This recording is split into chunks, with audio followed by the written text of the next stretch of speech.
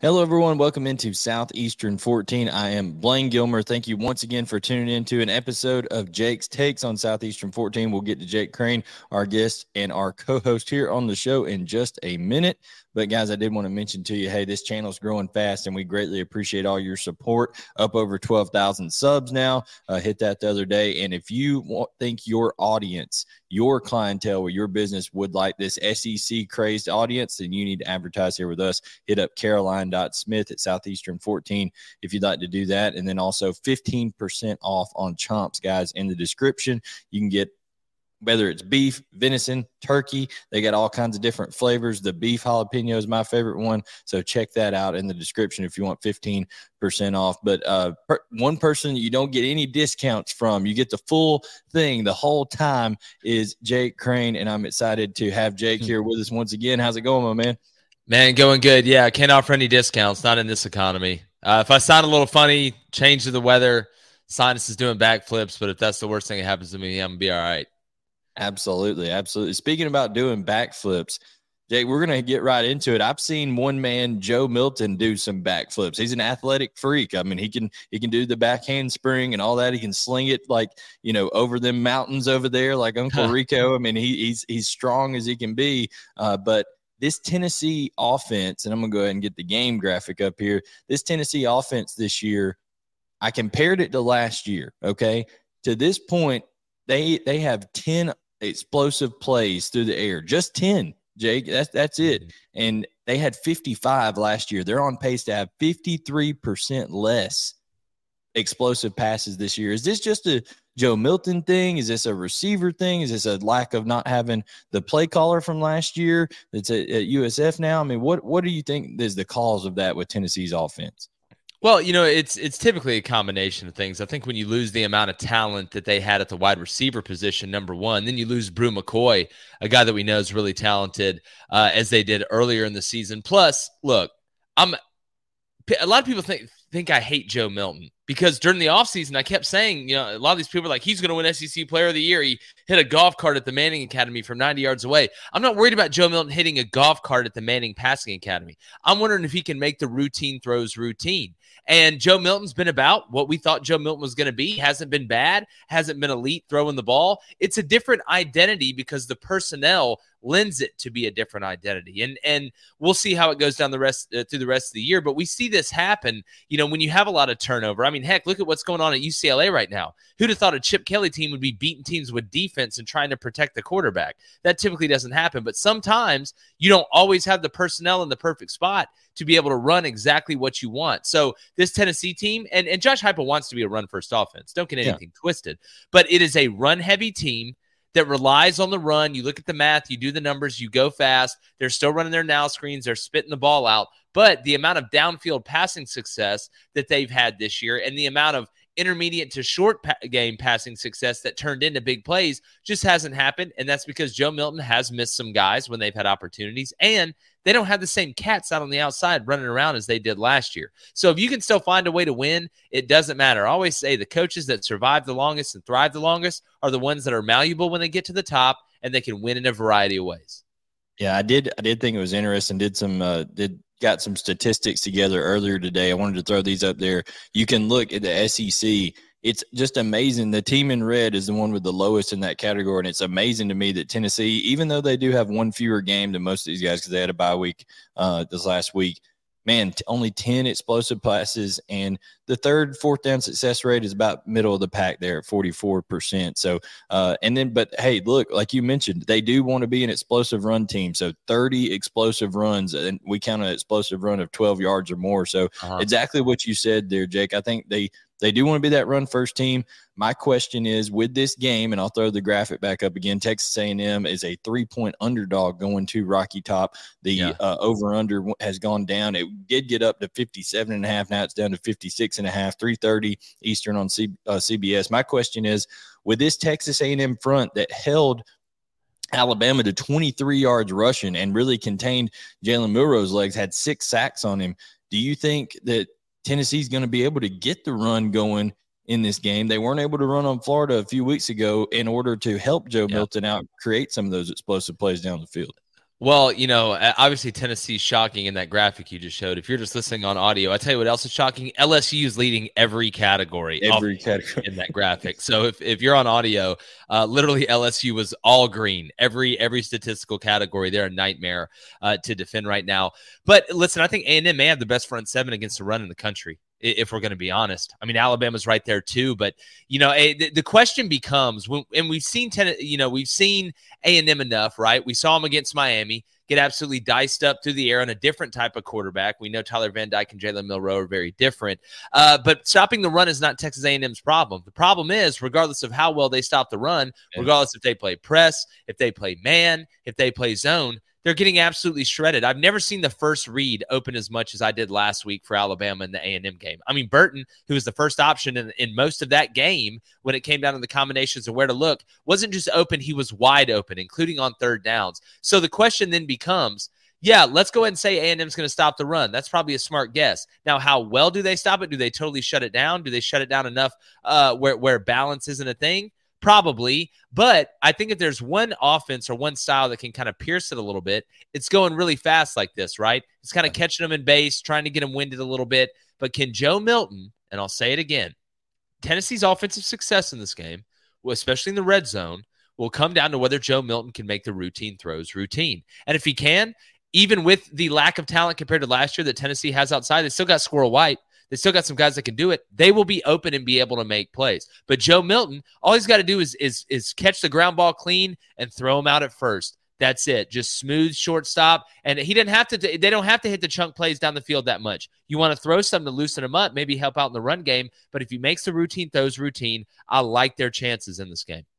So it's really weakness on weakness. It's Texas A&M secondary and their pass coverage versus the weakness for Tennessee, as we've seen this year, has been their vertical passing game. They do get Donta Thornton Jr., who's a speed demon, back off his hammy injury this week. Which weakness are you more confident in going into this game?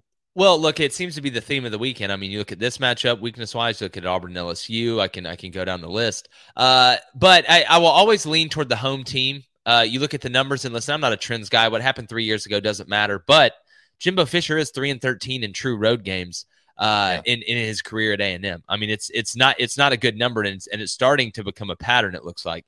But I think A&M with Max Johnson, he'll be able to keep and extend some drives with his legs. I think it's going to be a tight game.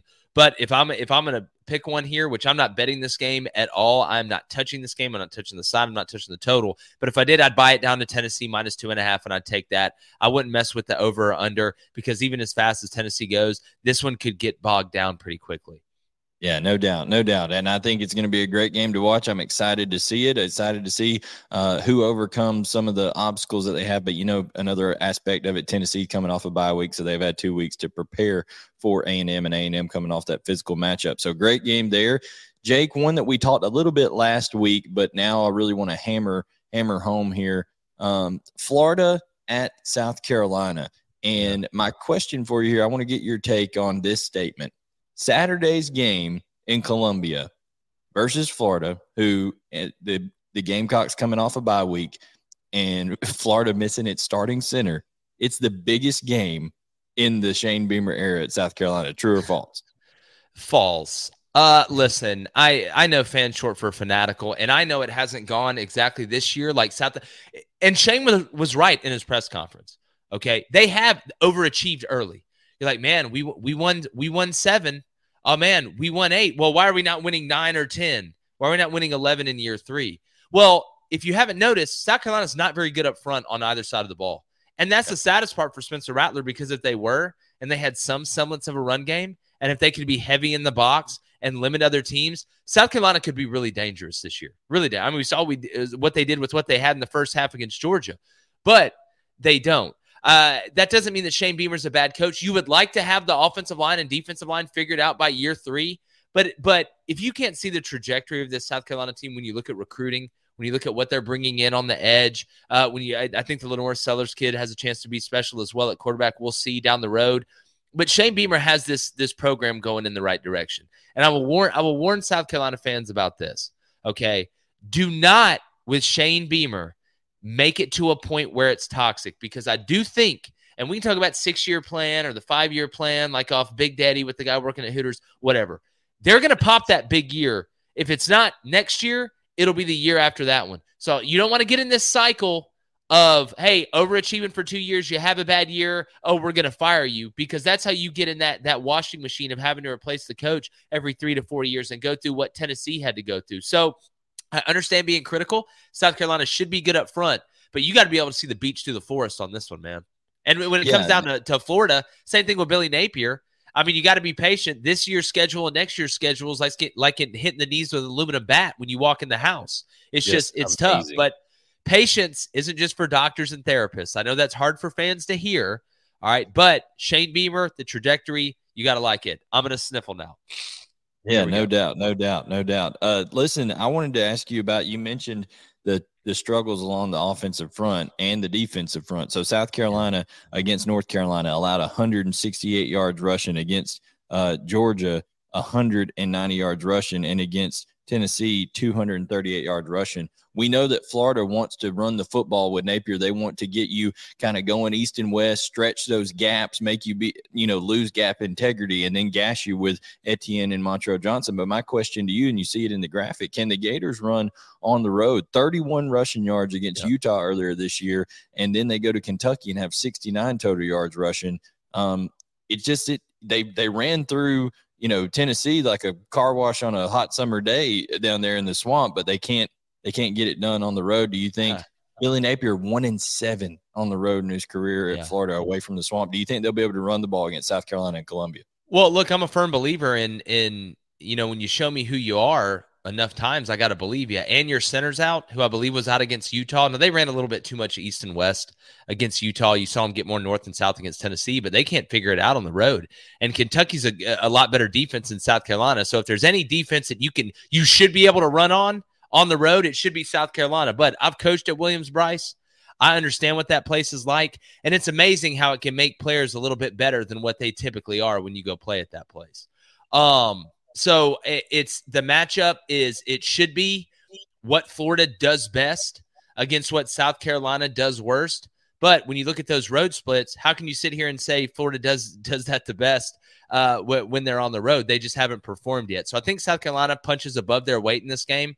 I think they shut down the run enough. Not that they're not going to get popped a couple times. Florida will have a little bit of success, but I don't think it'll be to the point where Graham Mertz is able to sit back there and just find guys and bide time and find guys off play action and things like that. I like South Carolina in this game. It's actually one of my locks at the week at -2.5.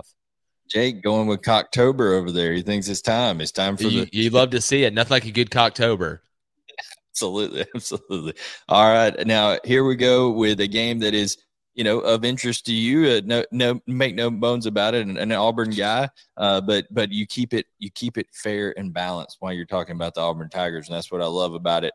My question to you is: should Robbie Ashford play more for Auburn against LSU than he did against Georgia? I was kind of shocked that he didn't play more against Georgia with some of those runs that he had, and you've got LSU who can't figure it out on defense right now.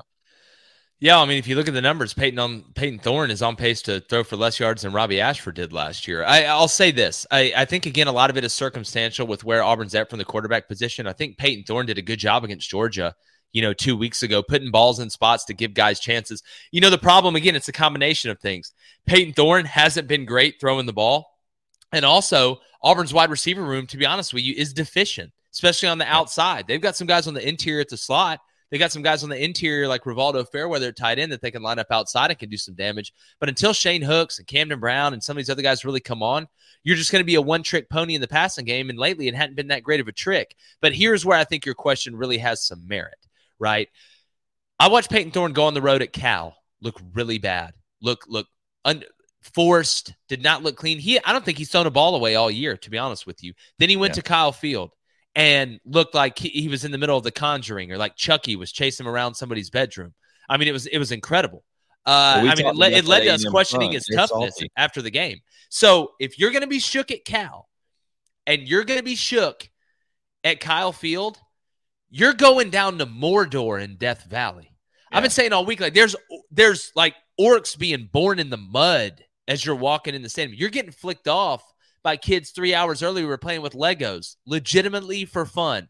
They're that young. So that place is going to be rocking. The Auburn LSU series is really weird, but if Peyton Thorne early looks like he's shell-shocked and his eyes are as big as saucers, you got to put Robbie in there because you're going to have no chance, even against this LSU defense, which talk about weakness versus weakness. Auburn's passing game versus LSU's passing defense. I mean, it's basically a cripple fight, man. Yeah, and LSU hasn't been able to stop the run very well either. I mean, No. I that's why I'm. And Auburn can run it. Auburn can legitimately run the ball. Yeah, well, not just with running backs too. That quarterback run element, and then the other part of my question was, okay, 2 weeks for Hugh Freeze to prepare for what they've seen out of this LSU defense that we know has problems.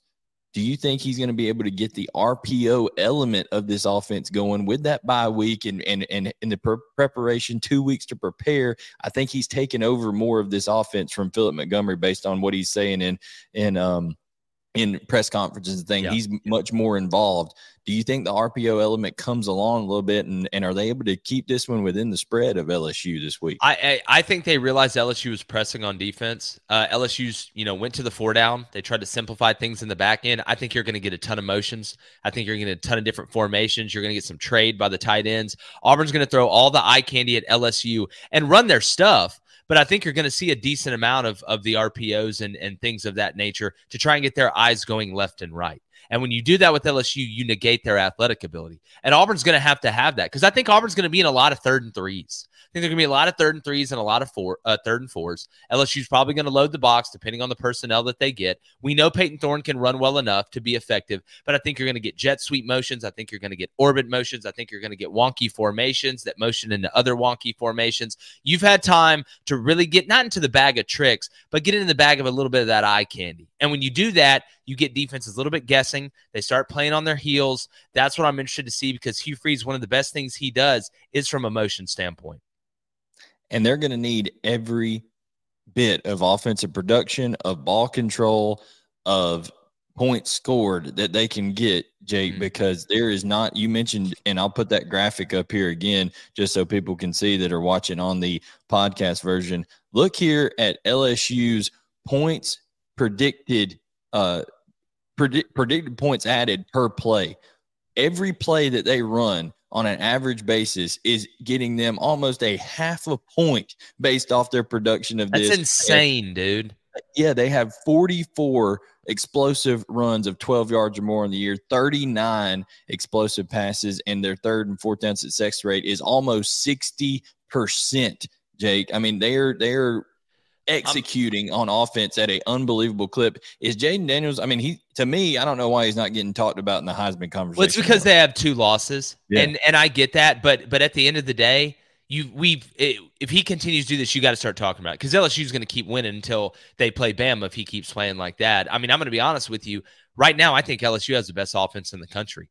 And people say, oh, what about USC? USC's a lead offensively too. But I'll take LSU's offensive line over USC's offensive line. There is not one offense I would rather play less than LSU right now. Now, the biggest question for LSU, Jaden Daniels, you got to slide, brother. You run way too vertical not to be sliding or getting out of bounds. I watched a highlight tape of the hits that he's taken this year, and Jaden Daniels isn't exactly made out of bricks. Like, he isn't Tebow's size. We interviewed him. He gained 15 pounds, and we interviewed him in SEC Media Days, and he's still look thin. So he's got to protect himself because with him operating that offense with Malik Neighbors and Brian Thomas Jr., who may be the biggest freak on that offense when it comes down to it. Mason Taylor's back healthy. You've got a legitimate offensive line. The run game is really getting going. Jaden Daniels can extend the play from inside the pocket, outside the pocket. He's one of the best improvisers since Ryan Stiles from Whose Line Is It Anyway? I would rather play every other offense in the country than line up defensively against what LSU's doing right now. And Mike Denbrock, it's a full menu. Must be fun. That must be a whole hell of a lot of fun to call plays in his bag, man. He is in his bag for sure. I mean, he's able to call anything right now and get it going. And the thing that stinks about this is LSU has been very good offensively, but the one thing I'm worried about for Auburn is they've been really, really good defensively. Like, people don't give them enough credit, but they're so they're injured right now. Austin Key's still out. Keontae Scott's still out. You got Jalen Simpson, who knows if he's going to play or not there in the back end of that defense. I mean, I just think that's a little unfortunate for Auburn right now with all the injuries they have. Yeah, especially coming off the bye week, and you're in a depth situation with Hugh Freeze in year one. It's not his fault. Where you don't need, everybody needs to catch breaks, right? Injury wise, Auburn has to catch breaks and stay healthy. And listen, the biggest problem I think Auburn's going to have defensively in this game is they can't get a pass rush with 4. And against this offensive line, you can't get a pass rush against Jaden Daniels, he's going to eat you alive. To get pressure, Auburn has to bring pressure. And when you do that, you have to rob Peter to pay Paul. Now, do you zone pressure him, right? Do you keep everything in front and know that they're going to get big chunks and just hope that when you get in the red zone that you're able to hold them to field goals? I mean, that's what Hugh Freeze basically said in his press conference. I mean, if any of you guys know, like Brent Venables talking about Texas, if any of you guys know how to stop them, please let us know, because we're just going to try and keep them, to field goals in the red zone. And you try and limit possessions offensively for their offense by running the ball. I think that's all going to be baked in. Oh, yeah. Do you think Eugene Asante is fast enough to be a spy on Jaden Daniels? And I don't know how many guys are fast enough to actually legitimately be a spy on Jaden that don't play corner. Yeah. That's asking a lot. Jaden Daniels is absolutely skating out there. I just know Asante's a freak, so I didn't know if he was. No, Asante's a freak. He's a hell of a player. But Jaden Daniels is literally just absolutely putting the roller skates on. It's incredible. Yeah, absolutely. The last game we got here, and then a take I wanted to ask you on. This has climbed up to, since I made this graphic, it's 20 and a half, depending on where you're looking for your sports book. But Arkansas going to Alabama. And my question here is really, we'll get to Sam Pittman in Arkansas in just a minute, because I know you posted about that earlier this week on Twitter, and I want to get your opinion on that. But Jalen Milroe throwing for 300 on the road, College Station. We talked about the Texas A&M defense and the secondary, how bad it was. But my question to you is, was that performance, was that Jalen Milroe turning the corner as a passer, or was that some fool's gold provided by the Aggies DBs? Well, look, I think two things can be true at once. I mean, I think Jalen Milroe had a really good day. I think A&M's defense made it a lot easier on him because the first read was open. You had guys that were running wide open. I mean, there was even some throws I know that Jalen wants back when you go look at it, guys that were open. So I think it is a combination of those things. But my question in this game, how's Arkansas going to score? How are you going to score? Like it's you talk about one trick pony. I mean, it's KJ Jefferson and Rocket Sanders, and Rocket's been beat up, but I don't see a way against this Alabama defense that Arkansas scores. I mean, I took Alabama minus 19.5 the minute I saw it. I locked it in because I think Bama can score 30 against this Arkansas defense, right? That through the game as the game progresses. But outside of getting just great field position and getting turnovers or big special teams play, I just don't see how Arkansas scores enough points with the way they're playing right now. I just don't, Blayne. Yeah, and I think part of that Alabama success on offense, I do think that Travis Williams, the new defensive coordinator for Arkansas, has done a heck of a job. Man. They were 123rd in total defense last year. They're up to 46 in the country this year. That's a huge jump for them. So I think he's done a lot, bringing that four-man front, bringing more pressure, things like that, playing more aggressive in the secondary. So I do think they'll slow down Alabama some early, but eventually, Jake, like you said, if your offense can't extend drives, your defense is going to be out there for 70, 75 plays, and you're going to get worn down after a while. Yeah, that's exactly right. And look, T-Will he's an up-and-coming star. There's some young DCs in this league that are really going to turn out to be great head coaches. I think you look at Austin Armstrong. I can go down the litany of guys right now. I mean, obviously Kevin Steele's 300 years old at Alabama, so I'm not going to consider him a young DC. But I think there's Glenn Schumann at Georgia. I think is going to end up being a great defensive coordinator. Matt House right now, I wouldn't throw him in that category if we're going to be honest. But no, I think T-Will's done a great job. But eventually that dam gets broken, man. That dam gets broken, and it's just it's tough. It's tough. Is the dam broken on believing in Sam Pittman as the guy going forward? I know you had a post about this earlier this week. I mean, people are the seats starting to get a little hot over there, and And I don't know the whole buyout situation. I've heard that if his record is below 500 this year, his buyout goes down to 10 million. 10 million's a lot to me and you, but to some of these people with that Walmart money out there at Arkansas, that's not a whole lot of cash to get rid of a head coach. Yeah, they ain't broke out there. Here's what I'll say. Unless it's just an absolute disaster, which it could be. I mean, you're going to lose at Bama, and then that's 5 straight losses, and the SEC has a way of getting heavier and heavier as the year goes on. If it's a disaster, I think they may make a move. But if it's somewhere around 6-6, or they get to 7-5, even 5-7, I think next year is either you know what, or get off the pot. And you hate to see that, because Sam Pittman's one of the best guys in the business. We've interviewed him multiple times on Crain and Company. Unbelievably genuine. And it's weird that it hasn't worked there with his personality and Arkansas's personality. And it hasn't worked in the way that you would think would be the last way that it didn't work. You would think Arkansas would have this great run game, but they just couldn't throw it. Maybe defensively they weren't good enough. No, it's a lot of it's been the offensive line. I mean, that's been a huge problem. And when you have Sam Pittman, who is a guy that is renowned in this sport for his offensive line prowess, how is that a problem? We talk about Shane Beamer and them struggling in year 3 up front. Well, Arkansas is in year 4. And I think, I tell you what, man, I think it goes back and it really shows you that regardless of how good a fit may be off the field, it's like that marriage where, your buddy in high school, when you're a sophomore, you go over his house, his parents get together, they get along so well. They like the same things. They both hate scary movies and love salmon. But then all of a sudden, your senior year, you go over there and they're getting a divorce. And all of a sudden, his dad's been running around with the French teacher. It's just weird to see. Yeah, it is weird to see. I hope Sam Pittman, just like you said, a good guy. I hope they get it turned around in terms of. And the thing is, of these 4 losses, Jake, I mean, 3 of them have been by 1 score. They've been competitive. They even with a terrible offensive line. It is, but eventually you know, especially with all the hype they had after beating Texas. Remember early in his tenure, and everybody was just, Arkansas, it's for real, it's for real. It's just been such a letdown. And look, at this point, a loss is a loss, right? You're in year 4. There are no more moral. Man, we tried really hard, guys. It's just not going to work anymore. Or you start getting in Scott Frost territory. Or we're really close. We're so close. It's like, dog, you've been close for 3 years. No doubt. But you got to reach out and be able to touch it. No doubt. Just a quick take on this one. What's your thoughts on Missouri, Kentucky? Could sneakily be the best game of the weekend. You have 2 teams. I'm not betting this game because you have 2 teams that are pissed off for different reasons.